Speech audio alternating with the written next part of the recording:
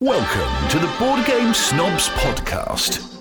Critically harsh reviews with a touch of class.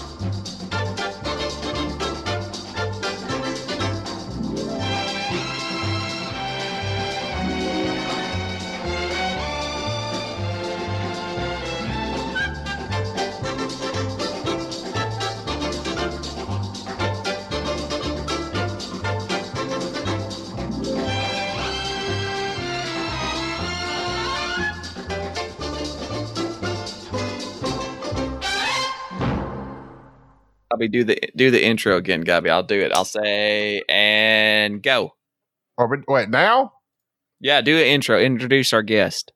Oh, gotta do it all over again. We have a guest. You wouldn't have to do it all over again if you hadn't hit record. If you did hit record. Oh, what happened? I may have hit the space bar or something on accident.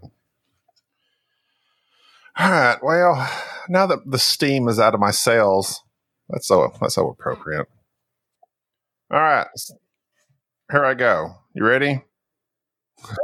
As we've been recording for 45 minutes futilely. Today, we have a true internet titan. Not someone that just shouts it from the rooftops about themselves, but someone that proves it with their actions. Someone that actually does things with their life. They have an owner. We have the owner and proprietor of BeyondSolitaire.net, the host of the Beyond Solitaire podcast, the YouTuber of Beyond Solitaire How to Play Solo videos, also Dice Tower solo reviews. She hosted many of a daily chat that we were never invited to, Jerry. Just saying. I don't know if you remember that or not. Delicio. We have Liz Davidson on with us. Welcome, Liz. Hey, it's great to be here and chat with y'all finally. Yes, please act like you haven't been chatting with us for the past 45 minutes while Gabby didn't record anything. Thank you for being so gracious. So this is like your second podcast with us. Yeah, and welcome back. We can say welcome back. Yes, please feign interest in all the questions I'm about to re-ask you and give exactly the same answer so that I can make the same dry jokes over and over and over. So let me just go down the checklist. Number one. I can close out my Google Meets now, right? Yeah, don't be searching for different types of meats. Okay, let me close that out. We're on This is Zencastr. like Groundhog Day, but for podcasts. Bill? Oh, Lord. Let's see here. Let me dig through my notes. I think I asked her about her favorite video game, and then I zoned out. So what'd she say? Yeah, Liz, tell us about what currently you're playing. I'm out of order. What's your favorite video game right now? No, this is going great. Keep it going. Hey, no. See, we're rattled. We've never had this happen before. Usually we are professionals to the extreme. We usually rock the mic like a vandal, but we ruined it just now by me not recording. So that's okay. I'm here to wax a chump like a candle. We got this. Liz is being very patient with us. We had discussed Latin in great detail before, everything was not recorded. Because she teaches Latin. Yes. At a school with hybrid kids. Yes. So for those of you who don't know what that means, I teach high school Latin, which means that I convince jaded teenagers that they like Latin, and it is a job. And right now, because of COVID, I'm teaching hybrid, which means that some of my students are in the actual classroom with me physically, which, depending on the class size, can be terrifying or it's not too bad. And then the other half of the class is coming in on the computer. So let me ask you this, and has to do with Latin. So do you like Westerns? Sometimes. Oh, you're thinking about Tombstone. Yeah, in vino veritas. I know what that means, but what's the rest of that stuff mean? Oh, God. Let me look up the actual dialogue. I don't remember that. I need to know because that always bothered me because I know I should just gone to the internet and looked it up. It was the internet gives up. So he was just making crude jokes. All right. So, your mother smells like elderberry. So basically, it's like stuff that they would have learned in school, essentially. So in Vino Veritas, it's like in Wine There's Truth. Agi quod agius just means do what you do. Crea Judaeus appella non ego. So that's let Apella the Jew believe, not I. I don't know what the cultural context is for that because it's awkward. I heard no ego. I'm pretty sure that the Apella is a person who's like very gullible in some work of satirical poetry, but I'm not totally sure about it. It's basically saying that you're very gullible. So let that gullible person believe that, not I. Let's see. What's the other ones? Juventus Stultor Magister. Youth is the teacher of the stupid. Requiescat in pocket, rest in peace. And then, yeah. So basically they're just showing off that they know some Latin from school at some point in their lives. So they were just riffing on each other. They were just saying random things that they had heard.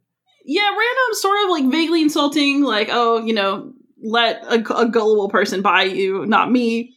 Or like, rest in peace is a clear threat. They were having a Latin rap battle, basically. Yes, which people actually did in ancient times. You could have this party called a symposium. It was really more of a Greek thing. Like, so in the ancient world where they did not have TV, right? You had to find ways to entertain yourself. And one of those ways is you go have a classy-ish party called a symposium, where there's a person called the symposiarch who mixes the drinks and like helps control how drunk everybody's going to get. Oh. And then, like, as you get increasingly trashed, you like continue to try to spout off lines from poetry or lines of your own and try to show off how smart you are. And there are also some, quote, flute girls, and I'll let y'all just fill in the rest of what that could possibly mean, who might come in at various points in the evening because ancient people partied hard. It's like the Mandalorian, the flute playing. No. So, all right. No, I propose like that. I propose at the end of this podcast, we have our own Latin rap battle. Since Liz already knows Latin, Gabi, just start Googling Latin phrases now. And at the end, we'll have our own Latin rap battle. When you say rap battle, does it have to rhyme? No, because Latin doesn't rhyme. It's just got to be cool sayings. It's like a standoff. We'll each throw out our best Latin phrases. And not just adding us onto the end of everything. No, you can't. You got to look it up. Just Google it with your Google Meets. Says the person who's named Biggest Dickus in this chat, just for everyone who can't. Okay, that's my Latin name, and the reason for that is the reason for that is twofold. One, I won't say. Is two, I won a game of what game was that we were playing, Gabi? I think it's Concordia, and I said whoever wins this game, the rest of the day they have to be referred to by their Latin or Roman name, and then I won, so I then of course had to steal. I doubt you've never won Concordia. I wasn't Concordia then, but whatever I won, I was then dubbed my Latin name. So it's great. So Glory to Rome. Yes, when in Rome, one must. See, this is going. Was Rome really like, just like I just was reading something. I just saw on TV somewhere that when we think of Rome, it's like, oh yeah, Caligula orgies everywhere. Was it really that bad, or was that just like a small part of it? It's just a small part of it. So most people, the thing that's really the big shame of all history up until now, and maybe we don't know, is that we don't know anything about, and it's not nothing, but we don't know enough about how just normal poor people lived, because all we get is the stuff that rich people, typically rich, highly educated men, decided to write down. And then, only some of that survives. And then of that, a lot of times you'll keep something that's particularly prurient because we're human, or something that's particularly significant because you were teaching it or because you thought it had value for the ages. And so, the impressions that we get, there's an article I read once, and I was guilty.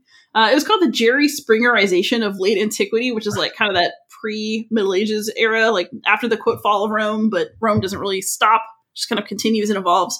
But like, it was talking about how people are just obsessed with the kind of more lurid elements of history and all the stories that are more inappropriate. And like, I'm totally guilty too. It's just the most fun part to talk about. It doesn't mean that it's the most common thing. It just means that it's the part that we all want to talk about. It's like the news, they don't talk about, the good things that happen. They talk about all the stuff that's going to catch people's attention. Yes, exactly. It's clickbait. Clickbait. I love a good clickbait. I do too, unless it's got too many ads in it. Get to the point. I already clicked your bait. Get to it. All right. So moving along. See, this is already much better than the previous podcast. We let's see. Video games, gladiators. I asked you about your book reading schedule. Do you read for hours on end, or do you just read in small sections? I read for hours on end. I read like somebody. So I read books the way that like an animal that you haven't fed in a couple days approaches food. Like I read like crazy. I just get into it and I can't stop. My boyfriend knows not to bother me if I'm in the last 50 pages of a book, because at that point, like it's about to all wrap up and I do not want to be disturbed. But I've always been a big reader. You know, I was a typically like really uncool, lonely child. So I read a ton and I don't actually regret that now. But, you know, reading is a major hobby for me. And it's actually, I love board games, as we'll no doubt discuss, but reading is something I like even better and always have. So I just read a lot. So when people ask, what is another hobby you enjoy, like board gaming, it would be reading for you.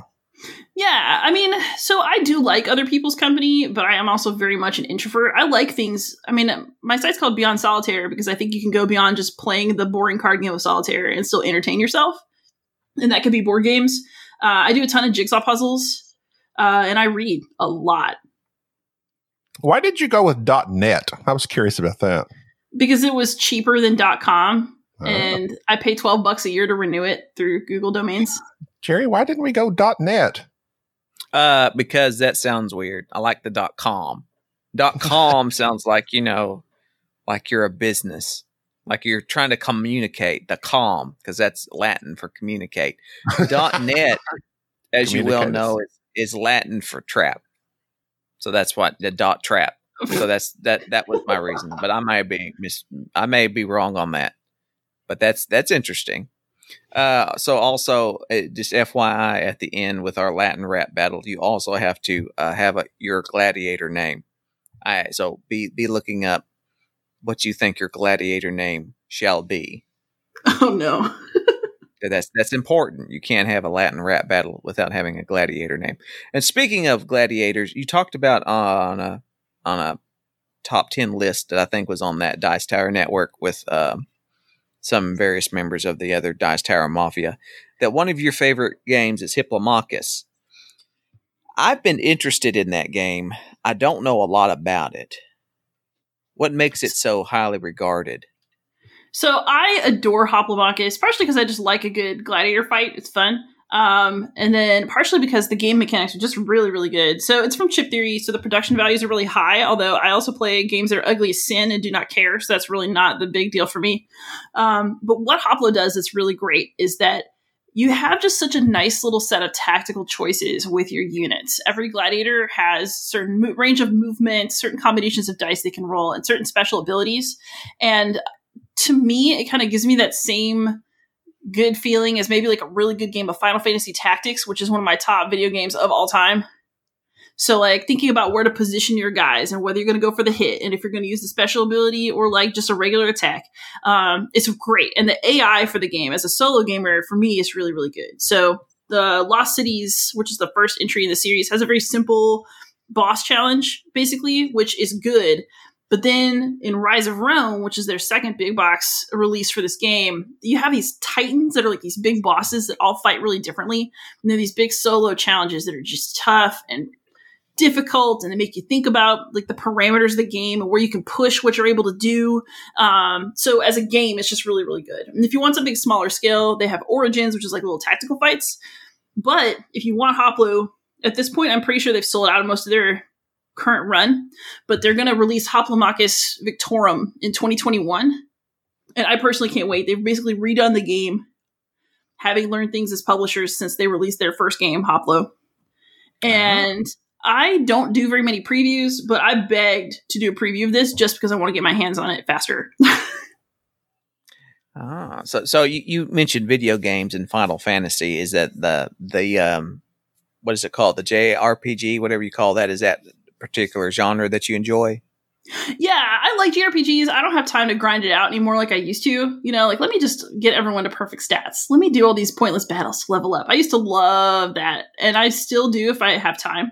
But I also just really like sort of tactical RPGs, things like Fire Emblem, or as I mentioned, Final Fantasy Tactics. I like moving, you know, characters around on a map or a grid and then using their powers to best effect. This probably explains, right, why I also have ended up liking war and historical games more and more recently.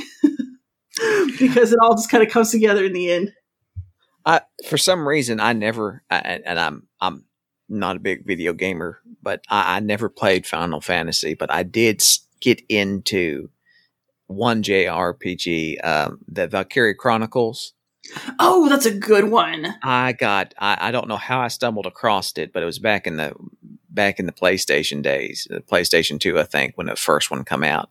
And I went so far as to get I think the third one that was in Japanese only, that was for like the PSP. And I bought the PSP, bought the game and had it shipped to me, and then like got the mod that did like the captions, like, translated what was going on so I could play the game. So I was a big Valkyria Chronicles 1 through 4 fan. And so that's like my only foray into that genre. And so anytime I hear Enrique talking about these RPG games and these various ones, that's the only one that I have any experience in.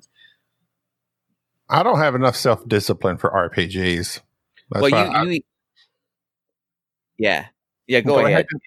Go ahead and tell me. I was about to insult you, and then I stopped because I realized my insult was so horrific. And so I literally was like, no, there's a guest. Reel it in. Now, notice. Why? Let your true colors show, Jerry. If I had been drinking a little bit more, I probably couldn't have stopped myself. But fortunately, I was going to say, I tried Red Dead Redemption, like one of the greatest games of all time, and I just got too busy running around on my horse and could never stick to the main story. And I'm just like, just killing time. Like I like games more like Last of Us or whatever. It's just a linear course. You don't like to grind? No. I do like to explore. So I think Skyrim ended up being, everybody's played Skyrim a million times, but there's a reason for that. It's just so good. No, give me a Call of Duty. That's where I'm at. That's the type of people you're dealing with, Liz. That's the type of people you're dealing with. All right. Okay, so let's see. I'm going down the list here. Video games. We did Gladiator stuff, and then I made a funny joke. I can't remember what it was. Let's see. Board games. We're on to where we could probably now talk a little bit about board games. On one of your previous podcasts on Beyond Solitary, which you had Marco, the former Wargamer, now Omnigamer. Yeah, Marco. You interviewed Marco, and I cannot tell you how much that warmed my heart. So I thought that I was the only person that watched Marco. Like many years ago when I was getting back into modern board gaming, I leaned more towards war games at that time. And he was one of the premier war game channels on YouTube. And there was something very calming about his voice like that. He's a French and Italian teacher, isn't he? Is he? I believe. Yeah, and he has an Italian accent. Yeah. So there's something very soothing, like ASMR type of stuff. Just listening to him talking about a game, and I came to find that his opinion on games and mine ran very similar. And so for the longest time, it was just Marco. I listened to Marco for all of my wargaming needs, and it just I guess over the past year or so, I just kind of fell out. I just not listening to a lot of board game media stuff on YouTube, and he was one that I had just stopped listening to. And then when I was going down through your channel, I listened to your interview with him and didn't realize, I guess he wrote a book here recently, and he's writing another one. Yeah, so Marco, he's a professor, so interesting to hear him. Publisher Parish, he writes about narrative in board games. I think the reason he changed his name to Omnigamer is if you look at what he writes about, he likes to talk about Dungeons and Dragons. He loves RPGs. He's got his first design credit now. He just put out 4 Against the Great Old Ones, which is in the 4 Against Darkness series. Marco likes a good story, and however that emerges, he'll be paying attention. Well, I just think it's interesting. Anyways, that was something that I found interesting on your podcast, is that you do focus more on wargaming and solo gaming, which is something that I think the Dice Tower was sorely lacking the past few years until they kind of what brought you into the Dice Tower Mafia? So that's what's interesting is I started a blog. I was doing my little a little blog starting at actually, oh my God, it's about to be 5 years old. I started in 2016, January 2016. I started Beyond Solitaire.net. I had no idea that this is how it would turn out. And, and I was thinking about making videos. I didn't really know if that was something I wanted to do. I was on Twitter. Sam Healy just put out a thing that said, hey, I'm looking for some more contributors to Throat Punch Lunch. If you think that you might like to, then, send me an email. And I was like, well, you know what? No guts, no glory. I'm just going to send him an email. So I did. And he asked for like a little sample clip. And before I knew it, I was doing little clips for Throat Punch Lunch every week. And then, Throat Punch Lunch got kind of swallowed up into Board Game Breakfast.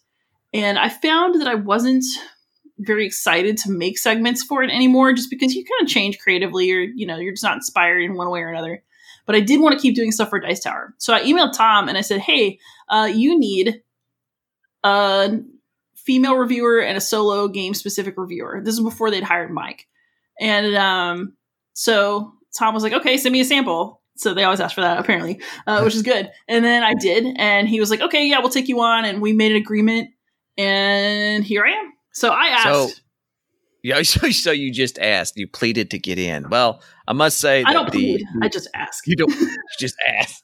I just like the fact that I like that now there is a lot more diversity in the genre of the games that they feature on the Dice Tower. And I remember watching the Dice Tower back in the day, and solo games and war games were something that was greatly lacking. Like, there was nobody who could really give a nice, informed opinion on them until you came along. And so I think that really does kind of round out the group there on the Dice Tower. Yeah, you've got Mike and Z covering some solo stuff, but the truth is, and I have a lot of sympathy for this, if gaming were my full-time job, I don't know how that would impact the games that I play, because if you're trying to cover a certain number of games a week, you don't want to sink hours and hours and hours to a big chunk game that you're not even sure you're going to like. and so, I think that being just sort of a side contributor as opposed to somebody who's actually at Homestead doing it, I think that helps for me, because I can kind of do things at my own pace, and I can fart around and take, weeks to learn a game if I want to. And, Tom is really good about giving me the freedom creatively to just cover whatever I want. If I ask him, unless there's something, he doesn't tell me no, but I always ask if I feel like I'm going to do something a little edgy. He's like, no, go for it. It's cool.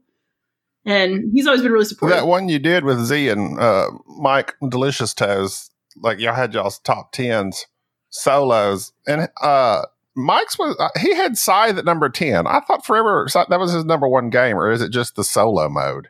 I think if you're ready for solo, it might be different. Well, obviously, Z and Mike are not informed on solo games. I know they think they are, but Z. I did not say that. Well, I'm just saying Z has got that on Nyram or whatever. Anything that's over 20 minutes, he's kind of and Mike. You just can't. I'm just saying what the people are thinking. Well, nobody is tuning top in. 10 was like number one, Mage Knight, which is like clear across the board, the most respected solo game. What was that? Hoplomachus? Hoplomachus. Hey, Hippomachus. Lord of the Rings, LCG, Hostage Negotiator. Like, she has all these. Nemo's War, Thunderbolt Apache Leader, Jerry. Oh, see, Liz. So here's the thing. Thunderbolt Apache Leader is my favorite solo game. And it got me through a very hard time in my life, because it was at a time where my dad had just died. I was getting back into modern board gaming. I didn't have anybody that would play any crazy board games with me. And that's when I came across the DVG line of games. And so I went down that deep pit of Warfighter and Phantom Leader and just those various other games, Field Commander, Napoleon. And I finally came across Thunderbolt Apache Leader and realized what an amazing game that is. I love it. It is one of those. Is this the one where you cried when one of your pilots died? Yes. I made the mistake of getting on BGG, and somebody had put like a file to where you could kind of like all these different spreadsheets and things that you could use to track your pilots. And all your pilots have like the nicknames, like Maverick and stuff like that. Well, on the spreadsheet this guy had made up, you could name the pilots. Like, that's their name, and then that's their call sign. And so I went through naming my pilots and doing all this stuff and giving them a backstory. And I really went a deep dive into the game. And then I basically had to sacrifice a pilot. And it was extremely emotional. And it was one of those games that when I look back at that game, it does tell a story, because there is progression. There is an arc. There are your pilots are lifting up. Some of them you just have to know, well, this pilot's just not that good. You got to use what you got. And it's the game. You could play the entire game and then still lose, but still feel like you've won. At the same time, you could win the game, but because you sacrificed several of your pilots, it feels like a loss. It's an amazing game. It's an absolute amazing game. And I was pleased to see somebody else talking about it besides myself. No, that game is great. I was so sad to watch it kind of slowly drop and then drop off the People's Choice top lists on the, so every year on Board Game Geek, there's like a solo games, it's People's Choice top 100, not top 200 list that's run by Kevin Erskine, who, by the way, is like us. He also loves Thunderbolt Patch Leader and he's a man of taste. Watching all my favorite solo war games just kind of drop off the list is heartbreaking for me, because I feel like people don't give war games and historical games a fair shake, either because they look more intimidating and so people don't play, or because they don't have that kind of chromy, beautiful Kickstarter look and so people aren't attracted to them. I don't know what it is, but I feel like a huge component of our community is missing out on just a really great subsection of solo games that are out there. Did you ever play the World War II solo only game that came back out, I believe, in the 60s and 70s, Ambush? No. Okay, so that is a game like in the it's always being bought and sold on any type of solo war gamer site, but Ambush is a game where you lead a patrol of soldiers, you name them, they level up, there's experience points, they gain ranks, the whole 9 yards. But it has this really, it's truly unique, because only this line of games has really done this in this way, that as you move into a grid, you course roll your dice like an RPG and like do a perception check. And if you fail or succeed it, look in the book at this paragraph and read this paragraph. And enemy scouts show up and things of that nature. So it's one of those games, it's very much a legacy game, because once you play through it once, you're pretty well done with it, because you know what's going to happen. You know, on this mission, this tank shows up, or if you go here, there's a sniper and things of that nature. But it is an amazing game. And if you like, and I mean, like literally, I think it was made back in the late 60s and there's Ambush, and then Ambush Silver Star, and I think there's either another expansion that later come out. But it's an amazing line of solo games that is it is legit. It's ugly. It's these old nasty chits and a terrible combat system that takes a little bit to learn. But man, what an amazing game. That does sound like it'd be right up my alley. One thing I've noticed about myself, and maybe this is weird, unless the components are actually bad in some way, like I really do not care if a game's components are cheap or if they're ugly, or, somebody, I just reviewed Stilicho, Last of the Romans from Hollandspiel on Dice Tower recently. And somebody was like, oh, is that a prototype? Because it has a paper map. I don't care. Like, if it's a good game, it's a good game. Yeah. You're talking about people being scared. I've had Pendragon on my shelf for probably 3 or 4 years now, yet to be played, because Jerry took home Cuba Libre, and even that was a little daunting for us. And I have both of those, and I really want to play them, but I don't know. And I know you have a playthrough, or don't you have a how to play of Cuba Libre? I do not. Although I actually have been thinking, and I have to make this decision and really stick to it if I'm going to do it, because it would mean putting a bunch of other stuff on hold.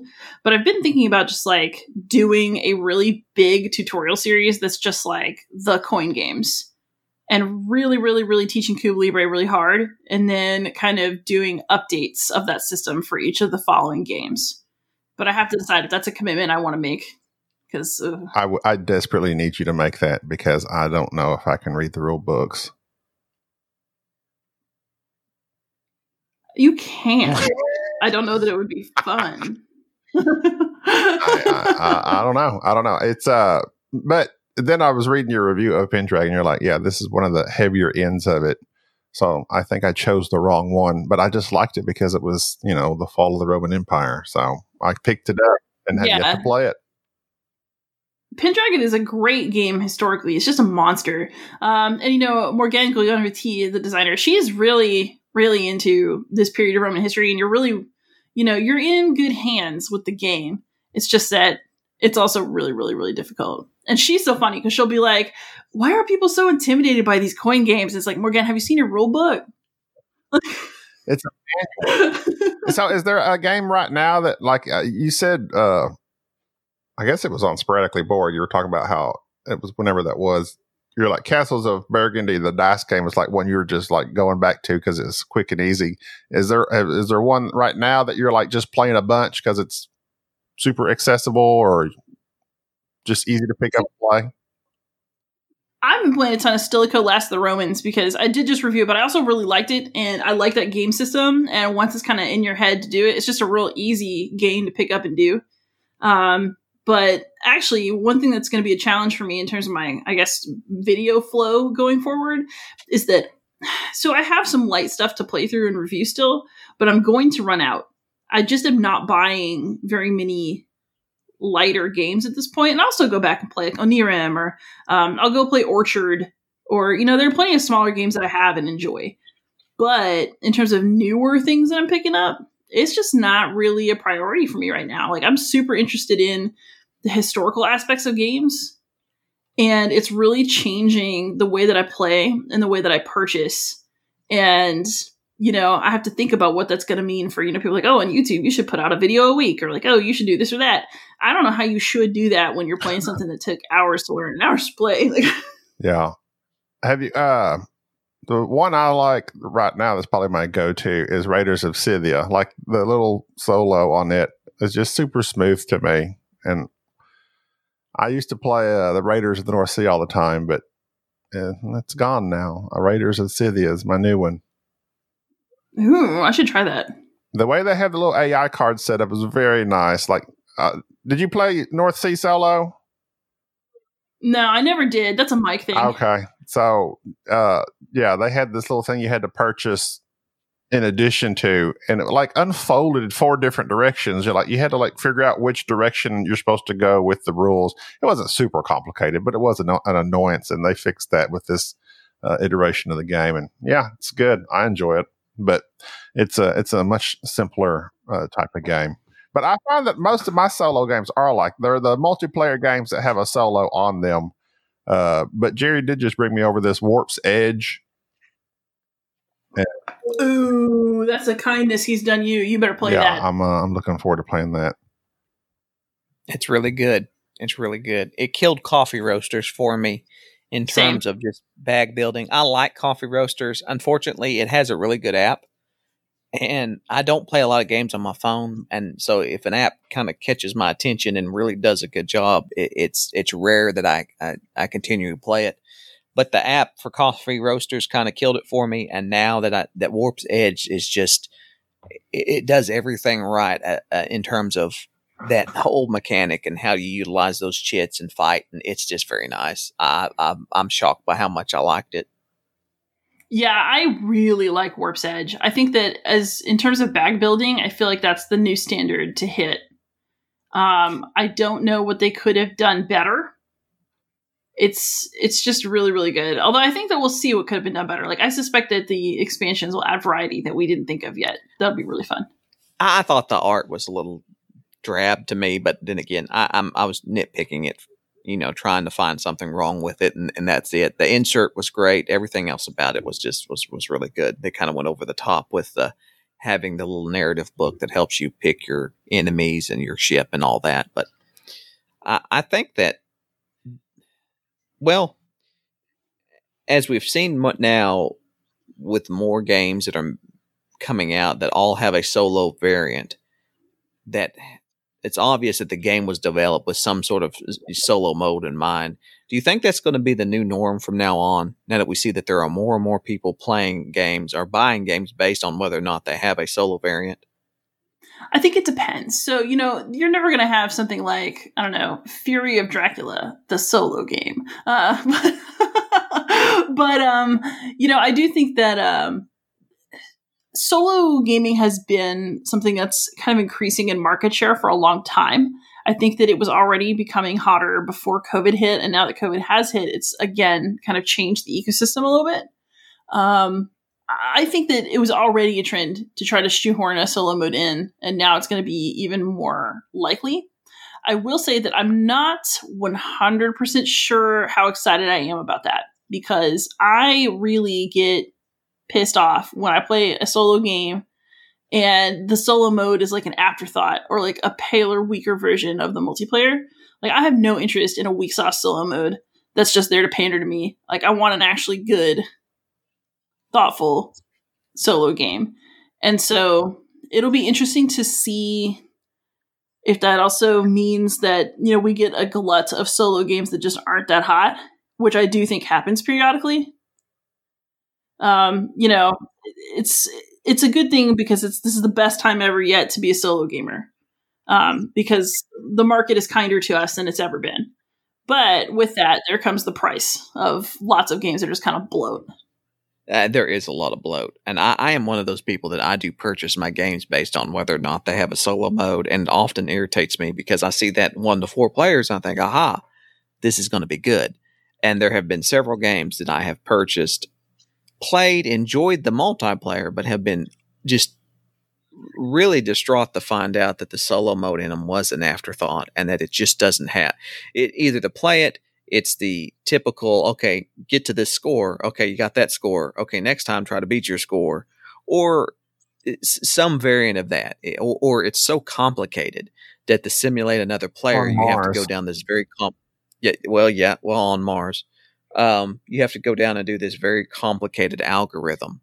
To your note about Fury of Dracula, I was shocked to see. I don't particularly like hidden movement games. Gobby does a lot. And have you played Black Sonata? Oh, yeah. That game is amazing. I love Black Sonata.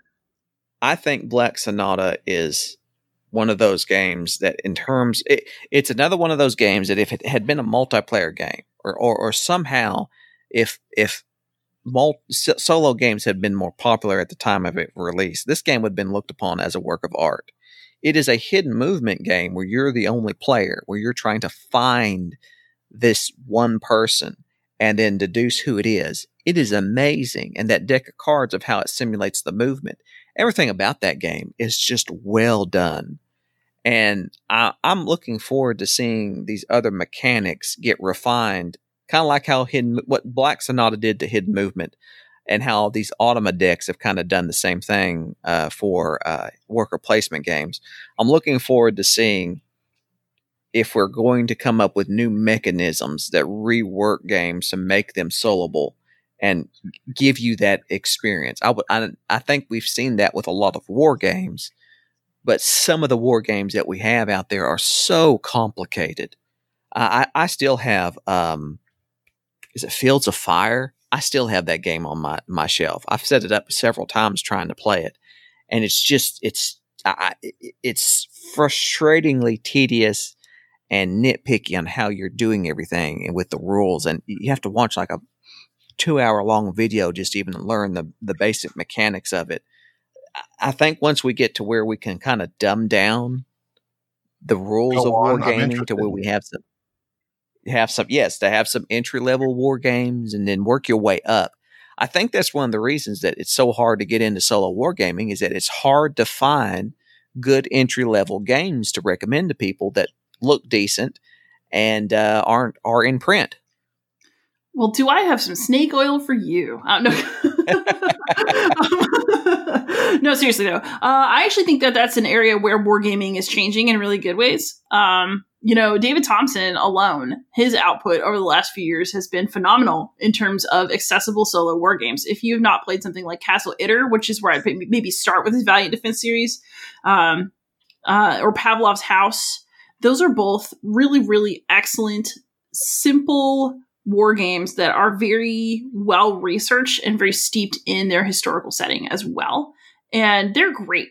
Highly recommend. I, of course, just recommend the Silico Last of the Romans from Hollandspiele. That's a very accessible. It's basically what do you do with your cards? Do I play this card for an action, or do I play this card for the event on the card? It's very familiar to anybody who's played, another kind of hobby game, but it's a war game. And, there's more and more and more of those emerging onto the scene. I think it's going to change.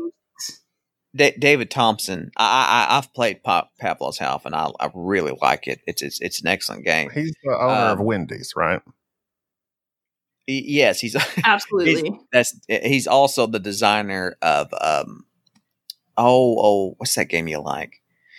Undaunted. Undaunted and War Chest. Undaunted and War Chest is David Thompson. War Chest was interesting. Yeah. So it's designers like that, even like Daniel Turksey, who did the solo. He does a lot of solo variants for some games. He did the solo variant for Blitzkrieg, and I loved Blitzkrieg as a 2-player game, and I thought this is not going to work as a solo game. And then I looked at it, and there's this little algorithm, and you do this if this is this. I'm like, oh, I'm not going to like this. I really got into playing the solo of Blitzkrieg. Because after a while, that algorithm made sense. It was basically telling me the AI is always going to make the best move. And so if you don't know what the best move is, do this, because it's always going to go after this one thing. And it works out. And I was shocked by how quick and easy it was to learn the solo for Blitzkrieg and how much I enjoyed it. And so there's just a lot of games out there, I think, that are really catching on to the fact that if you put the effort into making your game have a nice solo experience, that people like me will buy it and will play it solo and then, advance on to playing it with other people. I mean, there are a lot of 2 to 4 player games that I have sitting on my shelf right now that I haven't played. I haven't taken the time to learn them. And if they had a solo variant, I probably would have. Agree. Oh yeah. Well, for me, because I do like a lot of war in historical games, especially more these days. But really, technically, I'm an omni gamer. I will play pretty much anything, and I can appreciate almost anything.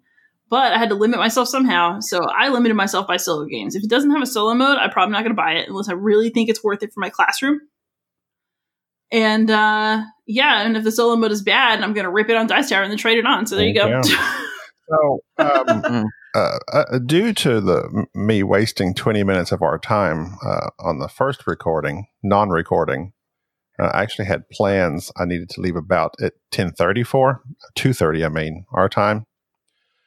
So I have my antonym game that is what we play with our guest and Jerry, where, what the synonym games, I want to say the antonym of a game. For instance, what was one you remember, Jerry? I don't remember any of them because this is the first podcast I've done in a while for which I wasn't drinking. Okay. So like this is like the first sober podcast I've done in months. Why are you sober? Well, one, because Liz Davidson, and I wanted to actually have an intelligent conversation with someone which could return the favor. Oh. Not saying that our other guests are not that intelligent, but I mean, come on. If you get a chance to drink with Ben Maddox, you drink with Ben Maddox. And Mike Delicitos. But no, that, and plus, it's 1 o'clock, 2 o'clock in the afternoon. It's never stopped. On a Sunday. 5 o'clock somewhere. On a Sunday. So, for instance, a famine for Frigg. Feast for Odin. Right. 1 point. No. I'll be horrible at this so y'all can have a good laugh at my expense. So I will give you and I'm trying to pick some that, are pretty well known and that you would have, be aware of. So I will give the antonym and then ring in with your name. First person, best of 7. Let's see, how many do I got here, actually? Oh, man, I already surrendered on this. Hell. We get best of 5. I'll go best of 5. Okay. So 3 wins. Okay. The first one is, I'll go over rising ground. Over. I want to drink now. What would be the antonyms to over? Biggest. No. That's my name, my Roman name. Biggest. Air, Land, and Sea. No. Heroes of Air, Land, and Sea. No. Biggest. Hang on a second. I don't So say it again. over Rising Ground. Yeah. What's the exact opposite of that? Somewhat. It's Under Falling Skies. Yes. Yeah. Oh, she didn't ring in with. Oh, never mind. Well, it was my turn anyway. You already blew your shot. Several times. This does not please biggest. Okay. Well, you can be smallest now. Here we go. He's been deflated. Oh no, this is not New England Patriots sort of deal, is it? Don't- Y'all collude over there? My OnlyFans. Okay. The second one would be It's a Terrible Heavens. It's a terrible heavens. Oh, Jerry. Uh-huh. It's a Wonderful Life. No. Very close though. Oh, dude, Jerry. It's a Wonderful World. It's a Wonderful World. It's a Wonderful World. How many times are you going to ring in? How is world Here. the opposite of I heaven? don't know. What are y'all on? That's the opposite of heaven is hell. I was trying. Okay, well, what is the opposite of world? Space. Space? It's a Wonderful Space. Heavens. Liz, I'm so sorry. Liz, I'm so sorry. This game sucks. I'm having a good laugh about it. Isn't the point of playing games with other people just to trash talk and be ridiculous anyway? I think so. Okay, so Okay. this was an option, but I chose to go with their many suggestions. I went with heavens. I was like, yeah, heaven, world. Now that I'm saying it out loud, it does seem not quite right. All right, next one. Well, this one's going to be okay. Remembered Land. Liz? Land. Oh, crap. Forgotten Space. I don't know. Jerry. I don't know. I'm getting it out of my head and I think it was the wrong one. Go ahead, Jerry. It's Forbidden Desert. There's no Forgotten Desert. Crap. Remembered Land. Oh, Forgotten Waters. That's what it was. Oh yeah, I was like, is that a game? Like, what is that? I feel like I've seen that title like on Twitter once. What game is that? It's like some story kind of game. Is it a Crossroads type thing? It said, okay, it's a Crossroads game. Yeah. Okay, it's listed as for 3 to 7 players, although the community says 1 to 7. Is this? It has a solo, apparently. I don't know how you would do it, but it might be one of those quote unquote solos. I'm winning. Okay, one more. I should play this game sober more often. Okay. The Devil Mother. The Godfather? Jerry? The Godfather? Yes. That's gotta be it, yeah. Okay. That I would like to say that this game was very anticlimactic. And certainly That's not what as happens when you fun. name yourself Biggest Dickus. You know, you're just setting yourself up for Failure. a flaccid end. We That's our favorite word. That's a word of our podcast. Oh, hey, we got to do our Latin rap battle. I hope you prepared, i.e., we're Googling things and not paying attention during the podcast. Oh no. Well, I'll wing it, but I'm not worried about that. All right, Gabi, are you ready? All right. So the purpose of this is to I don't know. utilize your best Latin insults or any other Latin sayings that you can happily Google and launch them at somebody else. And so I'll start. Mine is ascendo tunum, which I think means up yours. I don't know if I said that right. Close enough. Ascendo. Close. Like, if you're going church Latin, then it's fine. That's what I was going for. Church We'll Latin. just go with that. We'll take it. Ascendo tunum. Up yours, priest. Church Latin. I don't know how to do this, so I'm out. Just look up Latin insults. Look up Latin insults. Just look up All right. Latin insults. You have the power of the internet at your fingertips. All right, Liz, give us one. You know what? I'll just use a classic. Cucurbita S, you are a pumpkin. Which strangely was an insult. You pumpkin. There was like a satire about the Emperor Claudius after he died. It was called the pumpkinification, the apocalypsintosis. Like, I don't know what the fixation on pumpkins is. When we're off air, I will teach you a Latin insult that is so appalling that I will not say it on air. Wow. Leave the recorder running, Gubby. They'll make a good cold open. Shit. All right, Gabby, do you got one? You fun guy. What? Fun guy. Fungi. It's talking about mushrooms. Yeah, that's Latin. Nugas Gaudis. You are talking trash. I've got another one here. This is a long one. Are you ready? It's Mater tun tam obisa est unt cum Romae est herbs habat octo calis. That is your mom joke. That is not supposed to be an S. That's supposed to be a sit. But yes, mater tua, your mother, Tom obesa est. Your mother's so fat. Ut that cum Romae sit, when she is at Rome, orbs habat octo calis. The city has 8 hills. So, that's right. Your mama's so fat when she's in town, Rome has 8 hills. Oh, I'm getting good at this. How about this one? Mater tua, Tom de Formosa est. Your mother is so ugly. Ut, Medusa in Saxum fit. That Medusa is turned to stone. Oh, wow. I'm not good for Latin. No offense to all the moms who we all really like. I would say Liz wins, Jerry.